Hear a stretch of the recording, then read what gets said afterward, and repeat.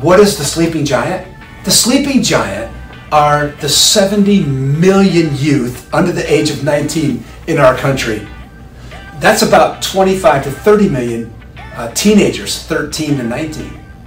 We have a responsibility to shape this generation. After all, they will be the minds and the resource, the heart, the gifts and the talents behind future government, education, business, entertainment, and especially the religious movement in America.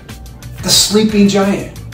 I want to call you to the greatest task before us as a nation, as youth leaders, to take the first step in building that relationship with Next Gen. I know it can be intimidating, I get it, but it's important. As Plato said, if we are going to fundamentally change a society, we must start with its young people. And Frederick Douglass, the great activist, said, "It is easier to build strong children than to repair broken men."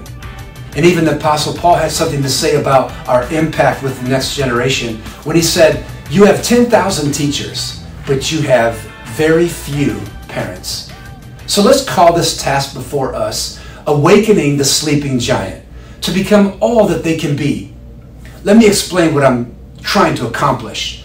I want to give you the help, the practice as a youth leader on how to build your relationship with teenagers.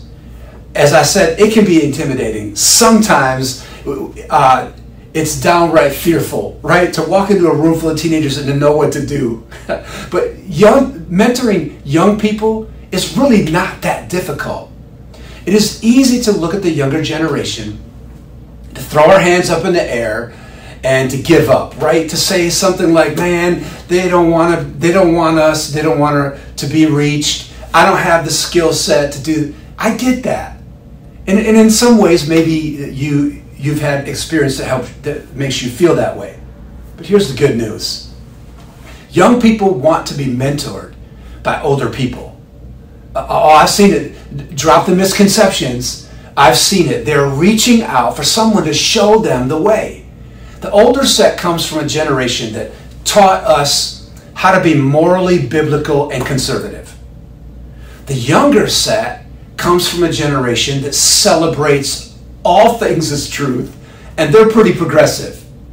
The older set was after this ideal of success, while the younger set is after an experience with success. Right? Show me. I want to see it. I don't just want to hear about it. However, the simple question is this: will we put down our preconceived ideas as young people and as adults? These preconceived ideas that separate us, and will we build a relationship with this younger generation as a parent, coach, model, right? A mentor.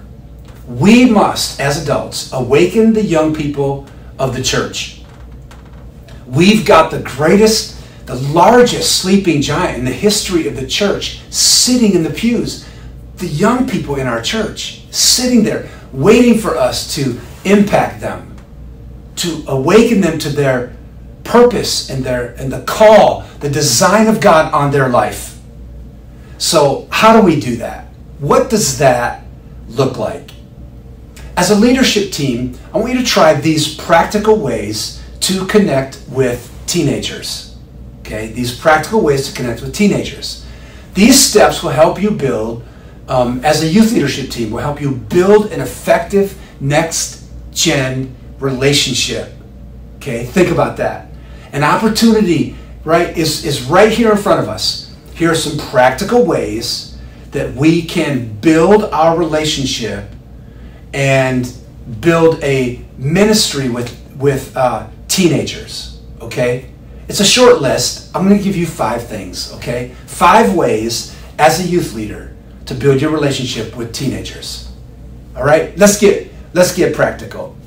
And hopefully, as we break these down, you'll be able to read, as we do every week, you'll be able to read the manuscript on these, okay? So you'll catch it on the podcast live, but you can also go to all of our socials jump on a link tree and you can read, watch, copy all this out. Okay, listen, number one, make an introduction and make yourself available to teenagers. I find that oftentimes it's just the handshake, it's just the introduction that gets you moving and into the relationship with them. Maybe it's a lunch, and young people are usually ready to have someone pay for their lunch. Or maybe you just introduce yourself to them in the hallways at church or at school. Just the introduction, you got to start somewhere. The journey of 1,000 miles begins with one step. So maybe you ask them to come to your home for a lunch after Sunday service and just hang out with the family. All right, number two, ask significant spiritual questions and master the art of listening. Listen, if you ask shallow questions, you get shallow answers. If you ask profound questions, then you get profound answers. If you ask no questions, you get no answers. So go after the deep stuff. Ask about their devotional life. Ask about doubt. Ask about sexual purity. Ask about their future. Ask about their friends.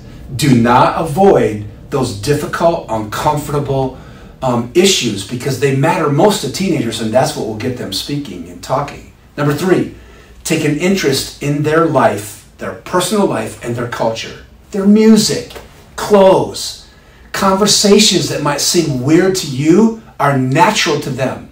As a matter of fact, the styles and the trends that maybe you're used to as a youth leader have come back. And so talk about those kind of things, the classic run of styles to the present. Just look at the myriad of ways that you can connect with them.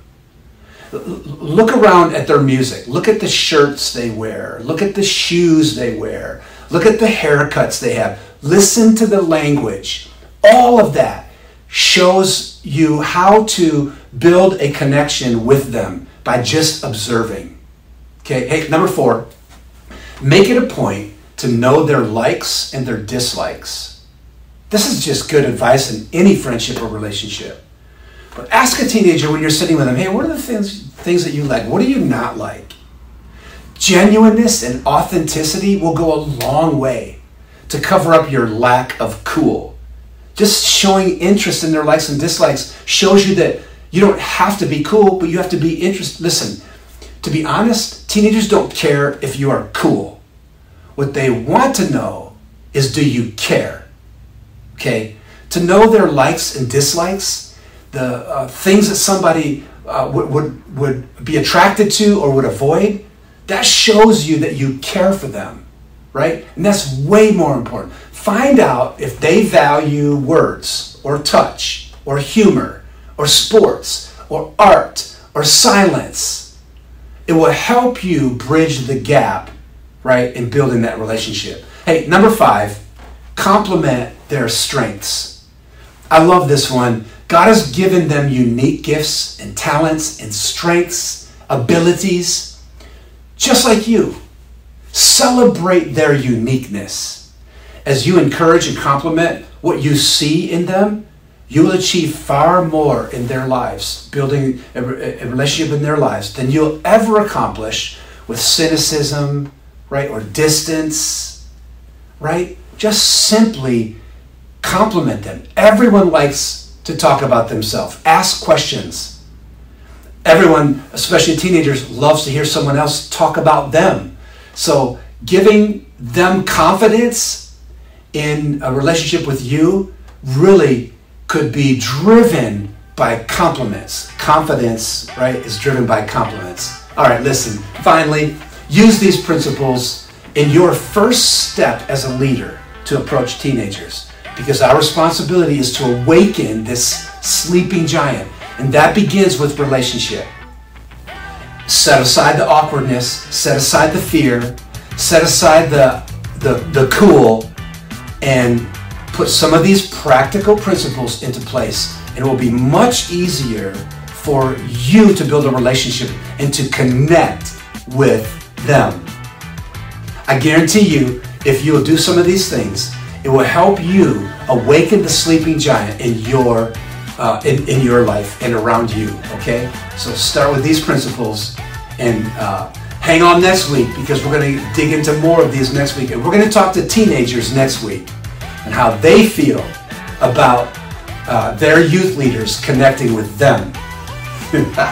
What a great, you're going to love that as we talk live with teenagers to give us advice on how to connect as adults to them. All right, see you next week.